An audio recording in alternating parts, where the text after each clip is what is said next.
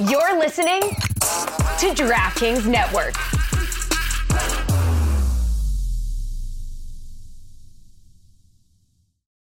When you need mealtime inspiration, it's worth shopping Kroger, where you'll find over 30,000 mouth-watering choices that excite your inner foodie. And no matter what tasty choice you make, you'll enjoy our everyday low prices, plus extra ways to save, like digital coupons worth over $600 each week. You can also save up to $1 off per gallon at the pump with fuel points. More savings and more inspiring flavors make shopping Kroger worth it every time. Kroger, fresh for everyone. Fuel restrictions apply.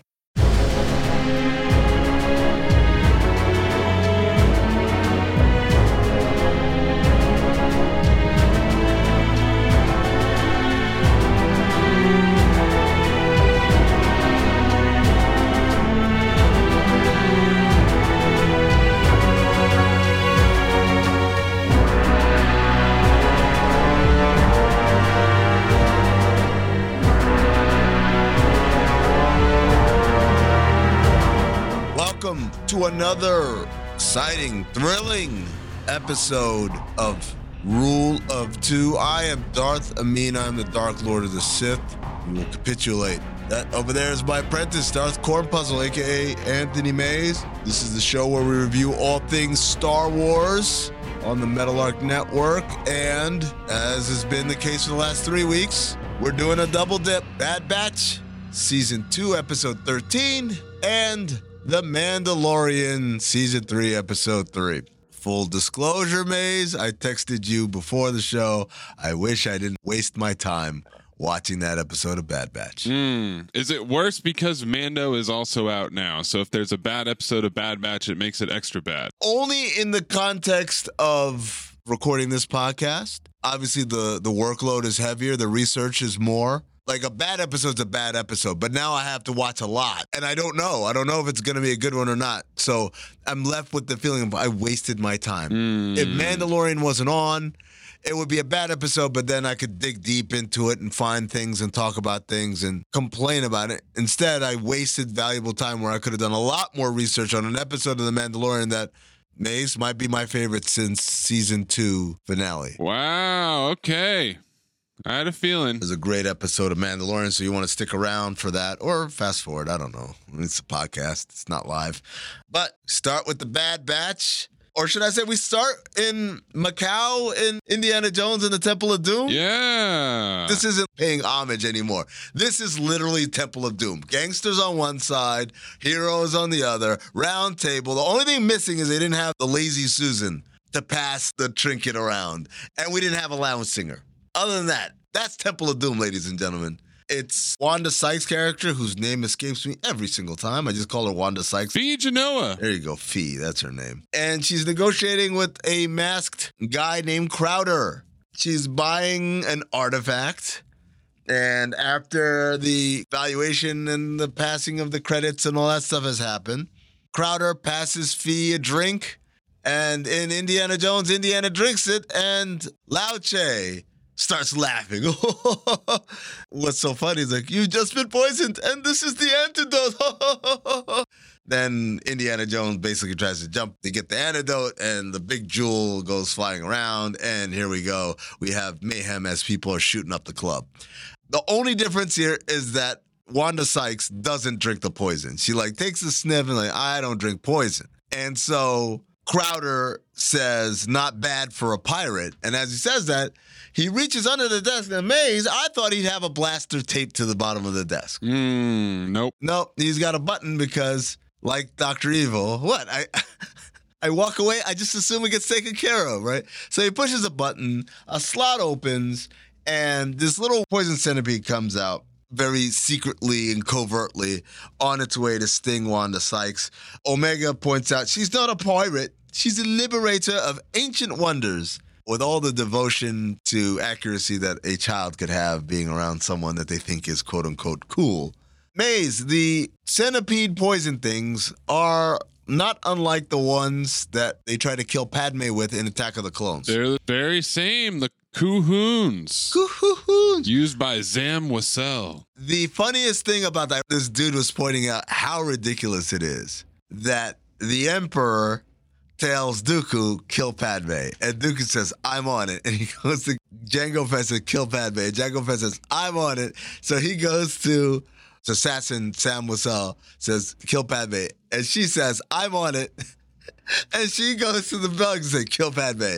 And the bug's like, I'm on it. And now I think about it, it might have been a Robot Chicken sketch because then the bugs outsource it to someone else more ridiculous and it just keeps going. But, like, it is kind of ridiculous. Just go ahead and do this shit yourself, man. What are you doing? Chain of command. Crowder has to do the SS I'm gonna live forever by saying, oh, you better shut up with more muscle than pointing at Omega. Hunter's there playing Sabak, and he turns and blasts the Cohoon off of the shoulder with a knife that pins it against the wall. The Bad Batch are all there, and no one noticed somehow, especially 7-foot-tall Wrecker. He just stands up and growls, like, oh, where did he come from? Madness ensues and starts shooting up the place, and ladies and gentlemen, I'll say it one more time. This is all Indiana Jones and the Temple of Doom. They escape. They're on the ship. The guys are like, that doesn't look expensive or whatever. And she's like, it's valuable to some people. Wanda Sykes says, don't you guys think Omega should be learning other skills other than, like, being a soldier? Because she holds her own in a shootout very well now. She's up here, man. She's out here shooting things off the ceiling, and she's incredible. But Wanda Sykes makes the very accurate observation that she needs to learn how to be a kid and, like, have friends and social settings that don't include being around a bunch of soldiers all day, particularly ones who are basically her same genetic code. Tech, of course, because, well, for whatever reason. Because he's on the spectrum. Because Tech's on the spectrum doesn't, like, what do you mean? Like, what does she need friends for? I don't see the issue. While they're there, they get a voice message from Sid, who's being a dick again and threatening to snitch on them. Wanda says, hey, what happened? I thought you guys were all cool. And Hunter says, our mutually beneficial relationship was no longer beneficial. Mutually. Ha, ha, ha. Get it? Now we see Sid go from before kind of like, come on, guys, whatever, to now like straight up, these are threats. Wanda takes them to this planet called Pabu, which I love. Ryan Airy of Screen Crush called it Space Greece. After we got Space Miami and Andor, this is Space Greece. Very Mediterranean vibes here. Yep. Space Amalfi Coast, Space Sicily. It's a safe place for refugees from the war and after the war, right? All the people from the Clone Wars who were displaced, but also, you know, the Empire's kind of been being dicks everywhere. So people come here, and apparently Wanda is a pirate with a heart of gold because she rescues these artifacts and brings them back to Pabu so that these people can have remnants of their culture as they live in this new place. We meet the mayor of Pabu, big tall guy named Shep, which reminded me of Leon's character in Above the Rim, Shep. Shep. And Shep has a daughter, and so Omega immediately starts playing with the daughter, and aren't they cute? Wanda tells the Bad Batch to stay in Pabu. A little stability might do them some good. They get to eat. They get this big feast. Wrecker says, I'm full. I'm never full. Tech says, I will note the date and time to commemorate such a momentous occasion, which I thought was a joke until he picked up his goddamn Palm Pilot and like literally starts taking notes. I'm like, is he really doing this? The only way he has feelings is if he writes them down in his log. Feelings? Like a 14-year-old. Like an Omega. Yeah. This wasn't quite as good of a sales pitch as Carl Weathers and Mando. Dude. They're not offering the Bad Batch tracts of land and prime positions and positions as the marshal of the town. No. Yeah. You guys should hang out here for a while. Have a little vacation, a little White Lotus action. Mace, to be fair, this guy's just the mayor. That's true. Grief Karga. It's a high magistrate, so. High magistrate. It's totally different level. Big difference. Huge difference. After dinner, the mayor's daughter tells Omega, hey, do you want to go take out the boat on the water and see the sunset? They're in Space Greece or Space Sicily or whatever, so I guess that's just a thing kids do. They go down, they go on the boat. Of course, it's Star Wars, so the boat doesn't actually, like, sit in the water. It mostly hovers over the water. This boat goes out, and everything's cool, and everyone's having a great time. And then the little monkeys or whatever, the Muñoz, which, by the way, whenever Star Wars, particularly these animated shows, whenever they have a name like that, it's typically like named after someone. So there's someone named Muñoz probably who works there, and they go Moon-yo, like they do that a lot. So the Muñoz, who we saw earlier in the episode, start chittering and running away, and Hunter's the only one who's like, something really, really bad is about to happen. the mayor, who's also pretty tall, by the way, he's about Wrecker's height, which I thought was pretty impressive. Maybe we should play some pickup. Says, oh, no, it's impossible. There's nothing going on, because if there's going on, we'd have an early warning system. And then the early warning system goes off. It's an earthquake, and the earthquake creates a tsunami-type scenario. A sea surge. And I'll be honest right here, Maze, we can just fast forward. Long story short, everyone has to be evacuated to the top floor. Omega and the mayor's daughter are running across land, trying to get picked up by Hunter. The island is also a mountain, so everybody climbs a mountain. They're climbing ladders and stuff. Tsunami hits, nobody dies, the end. Just a boring episode, filler episode. They don't even leave the planet. They decide to stay. We're going to get another one of these, and guess what? Someone's going to attack them now. Look, man, I just felt like that was a lot for what's going to be a very little payoff. What'd you think, Maze? Did you like that episode? You're more forgiving about Bad Batch than I am. I don't even see how there's going to be a payoff in part 2 on this planet. The payoff is that either the Empire or someone's going to come looking for them there and destroy this planet or displace these people. So that's terrible. That sounds terrible. They live too good a life, especially since nobody died. We got some houses that were destroyed or whatever. And other than that, everyone's fine. No, next episode, that's when the death and destruction is going to happen. Omega got a friend. I guess that's the good part of this episode. Congrats. We didn't need a whole episode on that. They could have done that in 10 minutes and then given me an actual episode after that.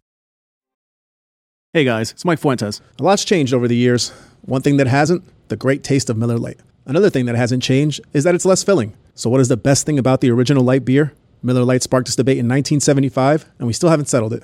My last year has been crazy. Started off editing videos for Dan, a podcast here and there, and now I basically do everything there is for Mystery Crate. And it's not about doing something different. It's about doing something that makes me happy. Something that makes me smile. Something that's not as simple as you think. Miller Lite keeps it simple. Undebatable quality, great taste, only 96 calories. It's the beer that strips away everything you don't need and holds on to what matters most. A light beer that tastes like beer. Less filling and only 96 calories. You don't have to choose what's best. Miller Lite has great taste and is less filling. Tastes like Miller time. To get Miller Lite delivered right to your door, visit MillerLite.com/crate. Or you can find it pretty much anywhere that sells beer. Celebrate responsibly. Miller Brewing Company, Milwaukee, Wisconsin. 96 calories per 12 ounces. Fewer calories and carbs than premium regular beer. Another day is here, and you're ready for it. What to wear? Check. Breakfast, lunch, and dinner? Check. Planning for what's next and how to save for it? That's where Bank of America can help. For your financial to-dos, Bank of America has experts ready to help get you closer to your goals. Get started at one of our local financial centers or 24/7 in our mobile banking app.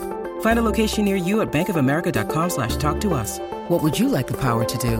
Mobile banking requires downloading the app and is only available for select devices. Message and data rates may apply. Bank of America NA, member FDIC. Spring is in the air at Littleton Coin Company, and we want to help you brighten your collection. Visit us at littletoncoin.com all month long to enjoy 15% off your purchase. With a wide selection of coins, paper money, supplies, and more, Littleton Coin Company has something for every collector's taste. Use promo code SPRING at littletoncoin.com for 15% off your purchase all month long. Restrictions apply.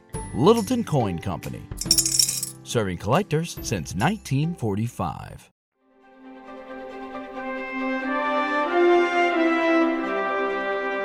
Oh, be still my heart, man. Mando, no longer are we Xena Warrior Princess. We don't do little one-off adventures anymore. We have a story. We advance that story. And we have we have a B story now. And the B story is damn near the A story in this episode, but damn, what a story. Well, they did the classic thing, and I'm pretty sure they've done this on Mando before. Opening scene, Mando and Bo-Katan. Closing scene, Mando and Bo-Katan. And then in the middle, you get the entire Dr. Pershing story on Coruscant. Yeah. And that's what they did with The Last of Us episode 3, where they start with Joel and Ellie and they close with Joel and Ellie. It's a good format for television. It's a gateway, right?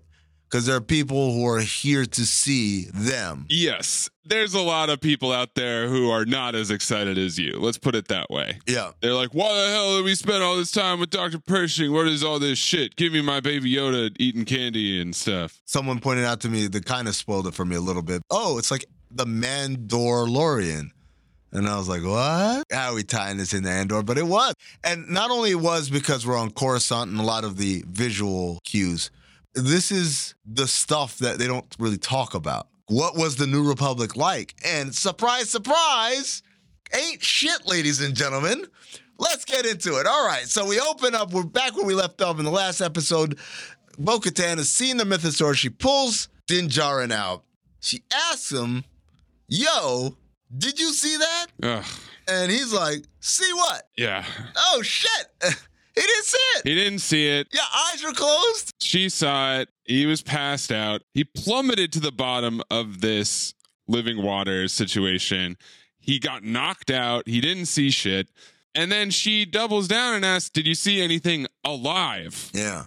And he still has no follow-up questions. Like, did you see something alive, Bo? No, I just didn't see anything. Whatever. I got my water. I'm redeemed. This whole thing is like, I got rebaptized, so nothing else matters. I get it. He doesn't give a shit. And she says, I witnessed it. You bathed in the mythic waters. You're a Mandalorian again. And she's so snide. All the snideness of someone who's like, yo, I'm from here. I'm from Brooklyn. You just moved here from Iowa, you little hick. They're on the ship, and he says to her, this is the way. And she repeats, this is the way. And then Grogu makes a noise, and I thought, did he just try to say, this is the way? Did you catch that, Maze? This Grogu babbling, turning into speech thing is going to be a running theme this season. Can't wait to find out what Grogu's first word is going to be. Will it be a nonsense word? Will it be cookies? Who knows? Stay tuned. I just hope he talks like Yaddle and not like Yoda. Well, he'll just be saying one word at a time for a little bit. I hope it's one word at a time and not two words at a time backwards. No, that's definitely going to happen. Are you kidding me? That is going to happen at some point. We get a cool-ass dogfight with these TIE interceptors that show up. Usually I don't like these extended fight scenes. I'm like, get on with it. But like this one was actually pretty cool. No, this was great.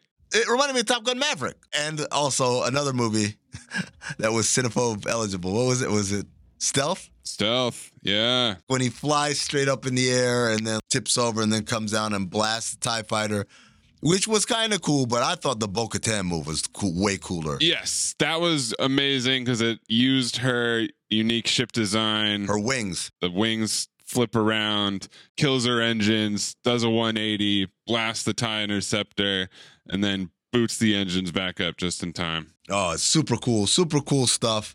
Really well done by Favreau and company. TIE interceptors were a video game creation? No, they were in Return of the Jedi. Okay. Battle of Endor. So everything's cool, and then Bo-Katan sees these hating-ass imps. They TIE bomb the shit out of her castle. Bomber after bomber. They weren't trying to kill her. They just wanted to be assholes. Which sucks, I guess, but she does live there alone with one robot, so... Yeah, like, she didn't lose much, but it is like the family clan Kreese. The sentimentality of it. Yeah, man. It's like blowing up a castle that was from the 1200s or whatever. Like, yo, man. There's a stray comment that she says she's angered a lot of Imperial warlords. Yeah. And that's why this could potentially be coming after her. And there's really only two options here, and I'll throw them both at you. I've seen a lot of excitement for people saying, oh, this could be Thrawn. Oh, wow. But it's got to be Moff Gideon. Too soon. She should call back. She gets mad. She's like, I'm going to go chase down these bombers and get them because of what they did. And that's when our guy Mando notices on the scope 8 billion TIE fighters headed our way. We need to go. We need to go right now. I know somewhere safe. Let's escape. Get chased a little bit. Jump to hyperspace. We are on an unknown planet. At this point, I say, what is this? Is this Hazian Prime? Is it Coruscant? And we are inside Maze, the opera house from Revenge of the Sith, where Palpatine first tells Anakin that you can bring people back from the dead. Darth Plagueis. Where would you learn such a skill? And Palpatine very cheekily looks at him and says, not from a Jedi. Oh, this is the same opera house. This is the same lobby, same steps, same everything. And we have Dr. Pershing giving a TED Talk about how he's redeemed and he's a changed man and the Empire is terrible. And I love the New Republic and this amnesty program. What a program. I love it. We get some exposition about cloning. He's talking about organ cloning. And then he starts talking about strand casting, which is combining strands of different DNA into one new clone, which of course, is connecting to what we've been talking about in the Bad Batch, pointing towards Snoke. Yep, Snoke and then Palpatine further on, right? So a lot of, again, retconning a bad trilogy, but doing it very well. Dr. Pershing finishes his TED Talk, he's in the lobby, and all the New Republic elites are kissing his ass.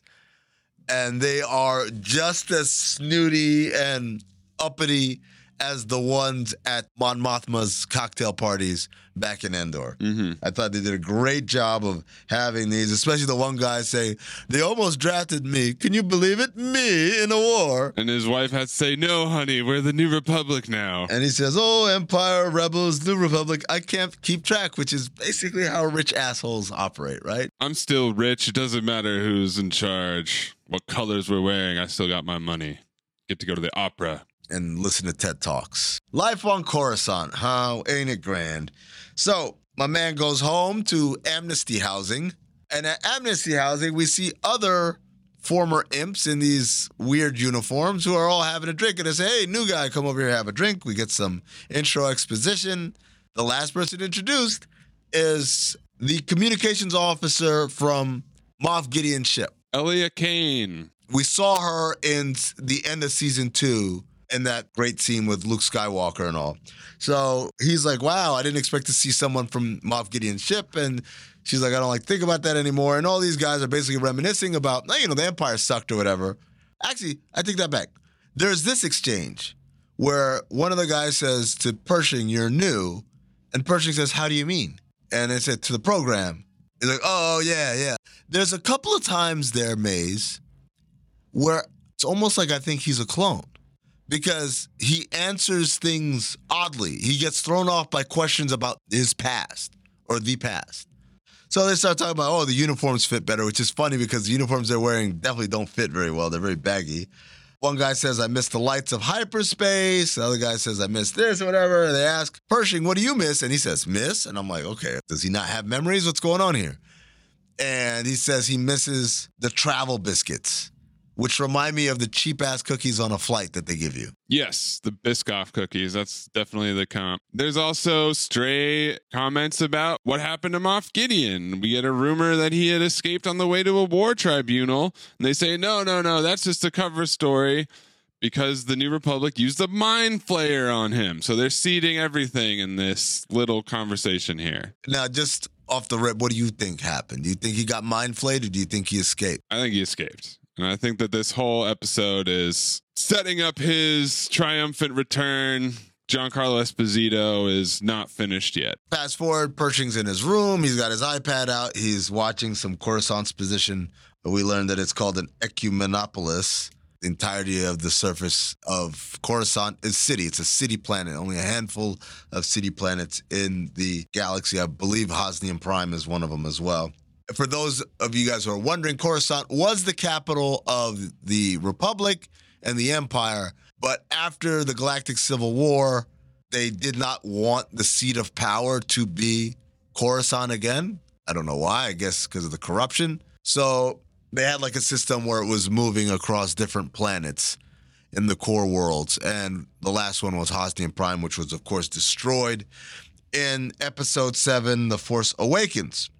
Get a doorbell ring. Ding dong ditch. You wanted some biscuits? Here you go. Biscuits with the boss. Ted Lasso's back. Worth noting that he lives kind of like the way my man from Andor lives. What was his name? Cyril and his mom? Cyril, yeah. Cyril and his mom. In one of these apartments on the lower levels. Definitely the low-income housing of Coruscant. Not like the skyscraper that Padme lived in Attack of the Clones. But as May says, someone left a box of travel biscuits, his favorite kind. And now we cut to Pershing at work, and I said, is this where my man Cyril worked in Andor? The archives? Nah, it's a different department, but it's still bureaucracy.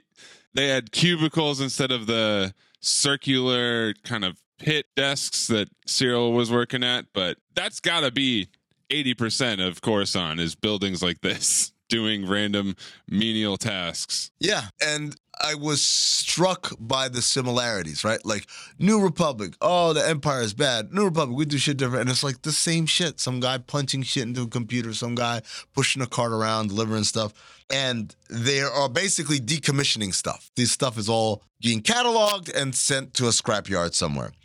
Next, we're see Pershing going out on a date with Elia Kane. You thought it was a date? It felt like a date. The space ice cream and the strolls and the little giggles. Maybe Pershing thought it was a date. Yeah. Also, by the way, did you get the vibe in Bad Batch that there's a little woo-hoo-hoo tension between Tech and Wanda Sykes?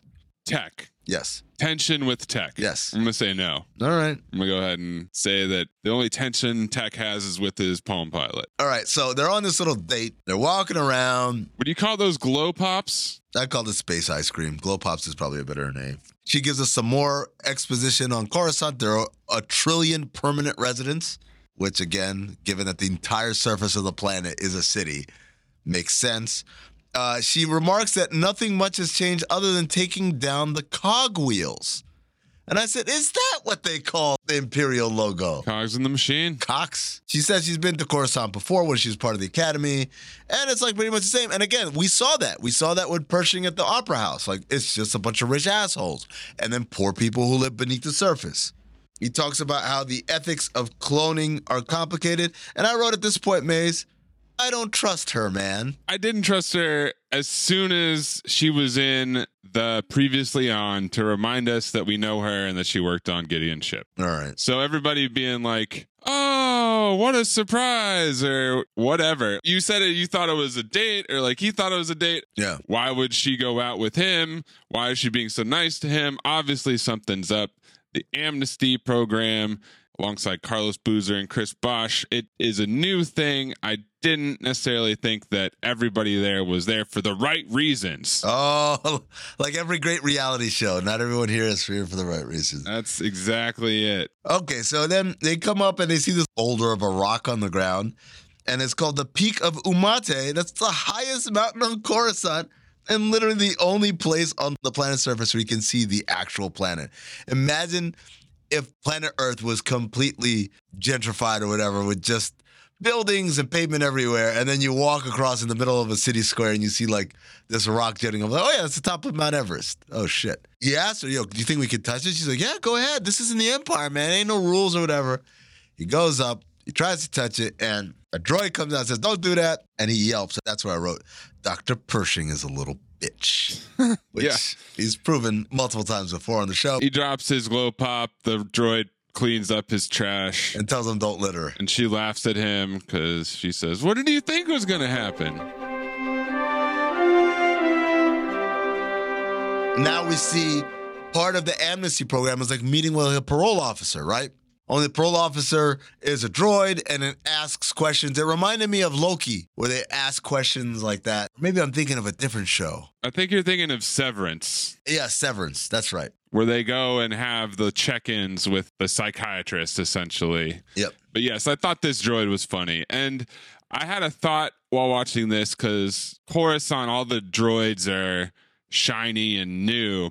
And so I wondered, is Droid HQ somewhere on Coruscant? And so they get all the new models. Oh. And then the Outer Rim, they're just getting old makes and models. They're getting the outdated iPhones on Tatooine. I would imagine it's not that the factory is there, but it's just because they're rich. Mm-hmm. They're rich, they get all the new stuff, right? So it's not necessarily like a Tesla factory in New York, but you're going to see a bunch of Teslas there more than you would see in Albuquerque, by way of example. So the questions are, do you feel any resentment or negative feelings towards your coworkers? No. Do you feel any resentment or negative feelings towards the New Republic or any of its representatives? He says no.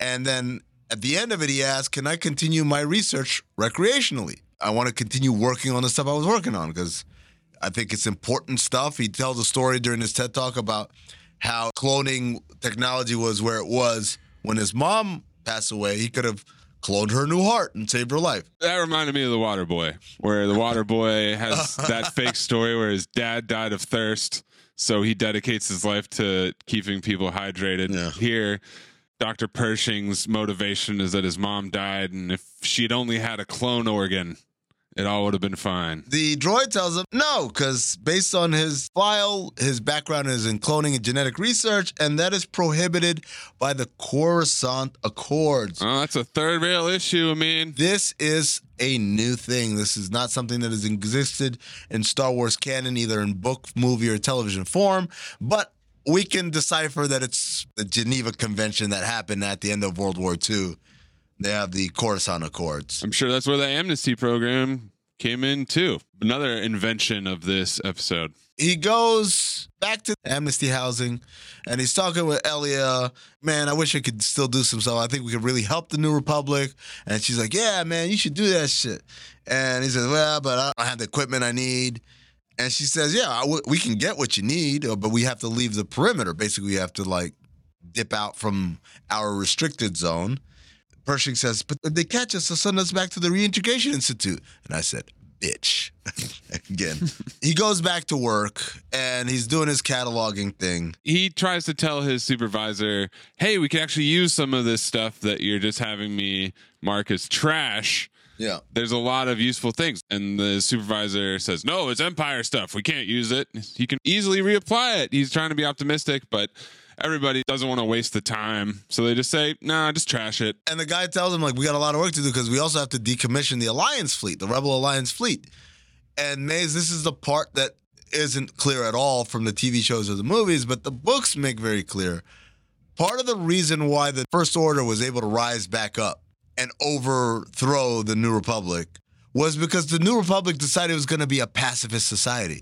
And so they dismantled a lot of its military might. Yeah, they kept some X-Wings here and there, as we saw with the New Republic marshals. But for the most part, this was a pacifist society. And so when the First Order rose back up, they didn't have the firepower to fight back, which is, again, incredibly short-sighted by the New Republic. Pieces of shit.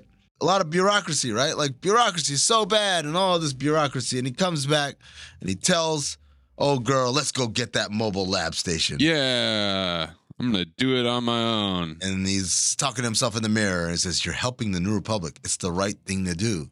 And it reminded me of Taxi Driver.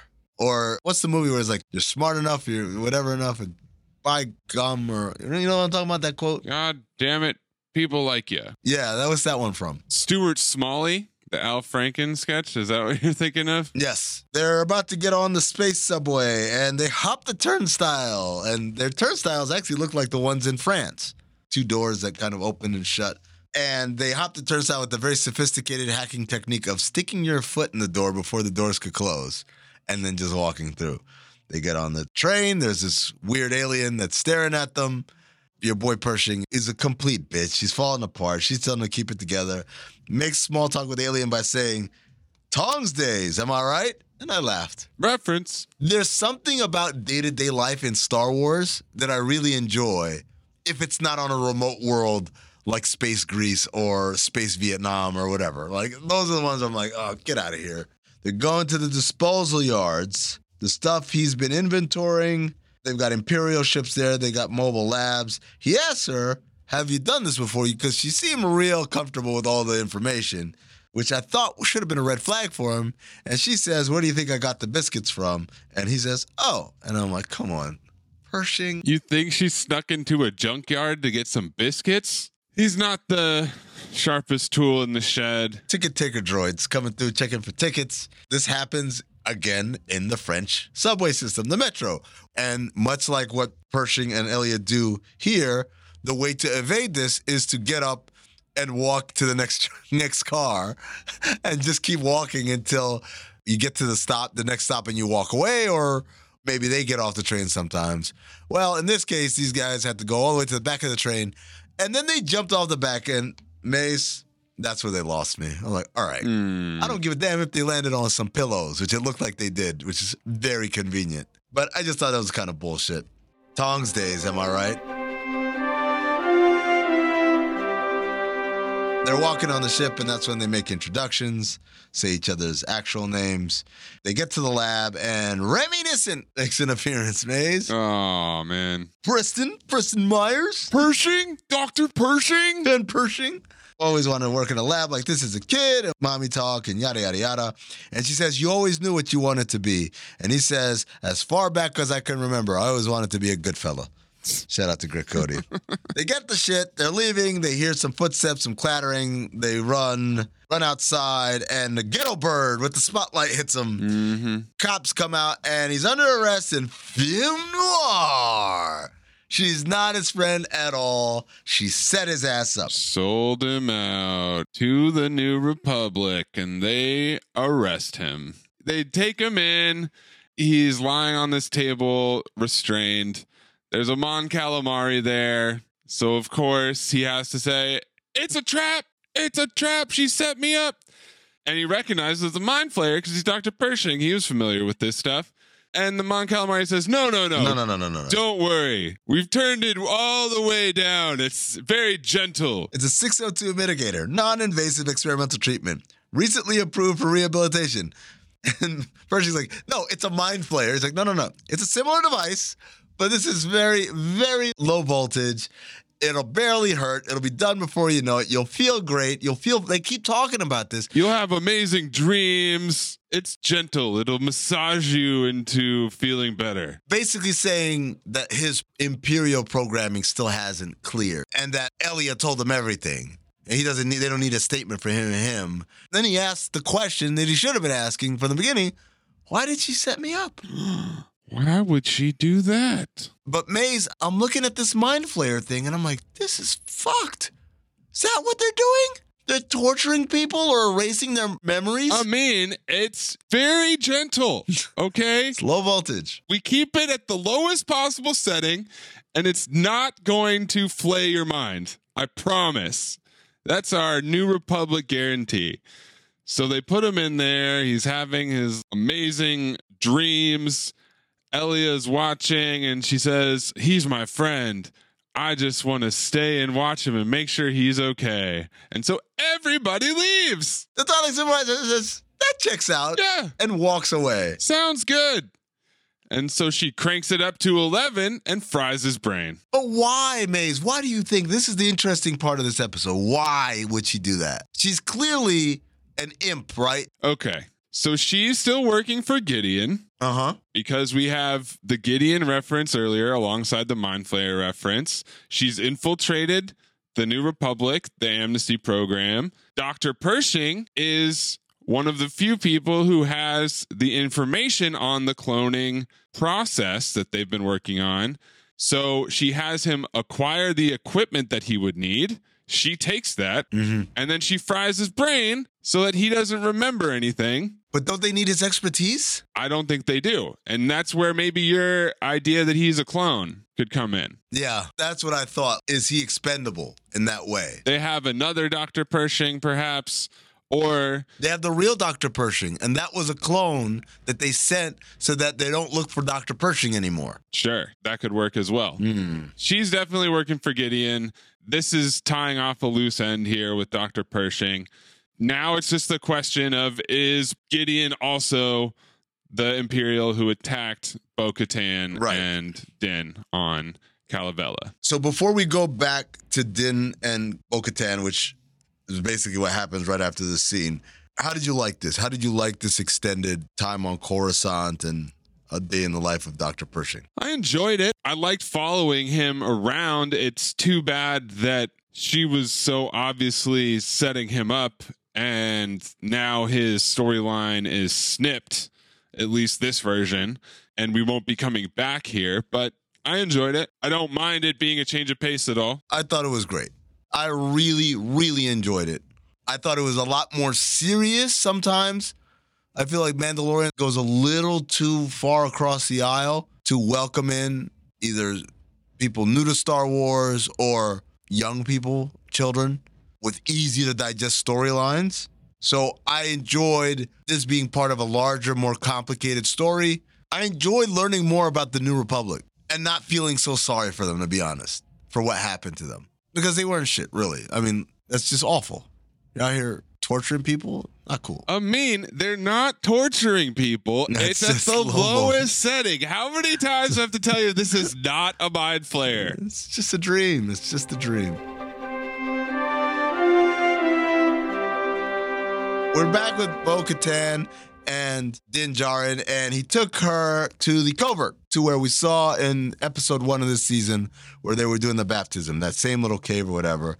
And he tells her, this will go smoother if you keep your helmet on. And to be fair, she hasn't taken it off to this point. Which reminds me, as a Muslim, sometimes if you're with a woman or a girl or whatever, and you tell her, you know what, maybe keep the headscarf on. Where we're going right now, they're a bit more on the religious side. It'll make this experience go a lot smoother. So they get down there, and Paz Vizsla's hating ass comes out. You're an apostate. Get out of here. Da da da. He's not buying any of this shit. He said, yo, we went to the living water. He's like, no, bullshit. You're full of shit. And it's like, no, it's not cursed. Those are all lies. And Paz Vizsla hits him with the all-time Maze rebuttal, which is, what if you're lying? Oh, what if you are lying? He's like, well, I'm not. And all right, we'll see about that. They take him to the armor and then hands her the vial full of the water they got. She takes it over to the cooling station where they put the hot Beskar, pours it in. We get some pretty colors. So living waters, do you think that there's bacteria in the water or something that is distinct? Or it's the coloring? I don't give it. I don't know what it is. You don't give a shit. All right, there you go. Basically, we know that these waters only exist in Mandalore, and when you pour it into regular water, it makes a color. That's all we need to know. That's all the Almora cared about. She says, this is indeed the living waters. Din Djarin is redeemed. And then they said, and Bo-Katan gets redeemed as well, because you were there. You get redeemed. You get redeemed. Do you take your helmet off? He's like, no. All right, you're in. Much like after a religious ceremony, everyone comes around and starts congratulating, except for Paz Vizsla's hating ass. Yeah. Who, even though he's wearing a helmet, you could tell he's hating. Oh, you could tell he's hating. I mean, he was hating on Din in the Book of Boba episode. His clan has history with the Kryze clan, so he's going to be an antagonist within the Mandalorians for them. He's not buying any of this. But Maze, as everyone's crowding around Bo-Katan and Din and congratulating them and stuff, Bo-Katan looks at the wall and she sees the tusk of the Mythosaur skull. Mythosaur. And Maze, I think she's putting together her whole fake I am converted plan to use this covert of Children of the Watch as her new army to conquer Mandalore and claim the throne. Well, so does the armorer and the covert give a shit that Din has the Darksaber? Is he going to hold this thing up like the ooze next week and they're all going to follow him? And they've just been waiting for him to redeem himself to do this? They do care because we know that he fought Paz Vizsla in Book of Boba Fett and got all the exposition that he needed to learn about the Darksaber and its importance. But again, you just have to beat the other person in combat. You don't have to kill them. It's happened. No, I understand. I just mean what we're setting up for here is the rise of Mandalore once again. Someone's going to ride the Mythosaur. Bo. Someone's going to have the Darksaber. And right now, it could be Din for both. It makes more sense to me that Bo would have the Darksaber, which means she'd have to defeat him in combat at some point. But right now, Din should be the leader, right? Yes, he should be the leader, except he doesn't want to. So he's just a guy that has the Darksaber. All right. I need them to talk a little bit more about this. That's what's bugging me, I guess, is that we keep rolling things on down the road. Bo is asking him, did you see anything? And he's like, no, my eyes were closed. I didn't see the giant Mythosaur in the water. And he's got the Darksaber, but we haven't talked about it at all this season. I gave Dr. Pershing a lot of shit. Then also a little bit of a bitch. You fell in the water and you passed out? Come on, man. Come on, man. But they're all together. We're going to get some Mandalorian shenanigans, I'm sure, next episode. And I'm excited for that moment where they all drop out of the ship and launch their jetpacks. And then we got Moff Gideon working on the outskirts in the shadows. I'm sure he'll make an appearance at some point. Anything else you're looking forward to, Amin? Thrawn. You put Thrawn in my head. I'm like, oh, shit. Maybe Thrawn is back. Well, so clarify this for me. Is he around in this timeline, or is he with Ezra? And we can't get to him until we take the Purgils to go find Ezra and Thrawn. Here's the thing. The Purgil jump in and out of hyperspace. So, especially for Thrawn, who's incredibly calculating, it stands to reason over the last decade that Thrawn might have figured it out. part of that reason is because we know that Ahsoka doesn't believe he's dead or gone forever. She's out here threatening people. Tell me where Grand Admiral Thrawn is. And remember who she asked that to. To Gideon. Mm-hmm. So maybe Thrawn and Gideon have cooperated and are in cahoots at some point. I'd like to think that it could be Thrawn, but I think it's a little bit of a leap. It makes way more sense to just leave him for the Ahsoka series. Or do you set it up? Because we saw how this season basically was set up in Book of Boba Fett. So is this another one of those? Like, we're going to use this show to set it up so that when Ahsoka series comes out, we know who Thrawn is. We know that's the villain. And we don't have to waste episodes of a new series expositioning to everybody who everybody is. I could see them saying his name, but I think it'd be weird to actually have him appear. And I don't think he has any history with Bo-Katan, so him blowing up her castle would have to be backfilled. Well, a couple of things. One, the history would be from Rebels, because remember Sabine Wren, who's a Mandalorian, went back to Mandalore, and at that point of Rebels, the main villain is Thrawn. So it wouldn't be a foreign name to her for sure. As far as why he would blow up the castle, this is what I love about Thrawn. Thrawn is a sociopath. He has zero emotion, and everything is based on logic and reasoning. He is the antithesis of the Force, by the way.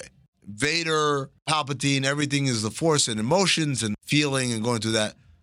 Thrawn is not. He is cold and calculated, and everything comes from like research and analytics and shit like that. So blowing up the castle for him wouldn't be like, you Bo-Katan, I hate you. It'd be more like of a calculated move to cripple her, in essence, especially considering she ain't got no backup anymore and they didn't know that she was going to go to this covert. So I'm not saying, oh, it's definitely Thrawn. I'm just saying, I don't know if we can write it off just quite yet. Okay. What we will do, though, is write off this extremely large episode of Rule of Two, because this is an extremely large episode of The Mandalorian. It's almost an hour long, and it felt very cinematic. So I enjoyed it thoroughly, Maze. I just hope we don't go back to like next week. Hey, and Grogu, if it has a friend, just keep this going. Bad baby. Keep this going. Bad baby. For Darth Cornpuzzle, I'm Darth Amin reminding you, Trog's there, am I right?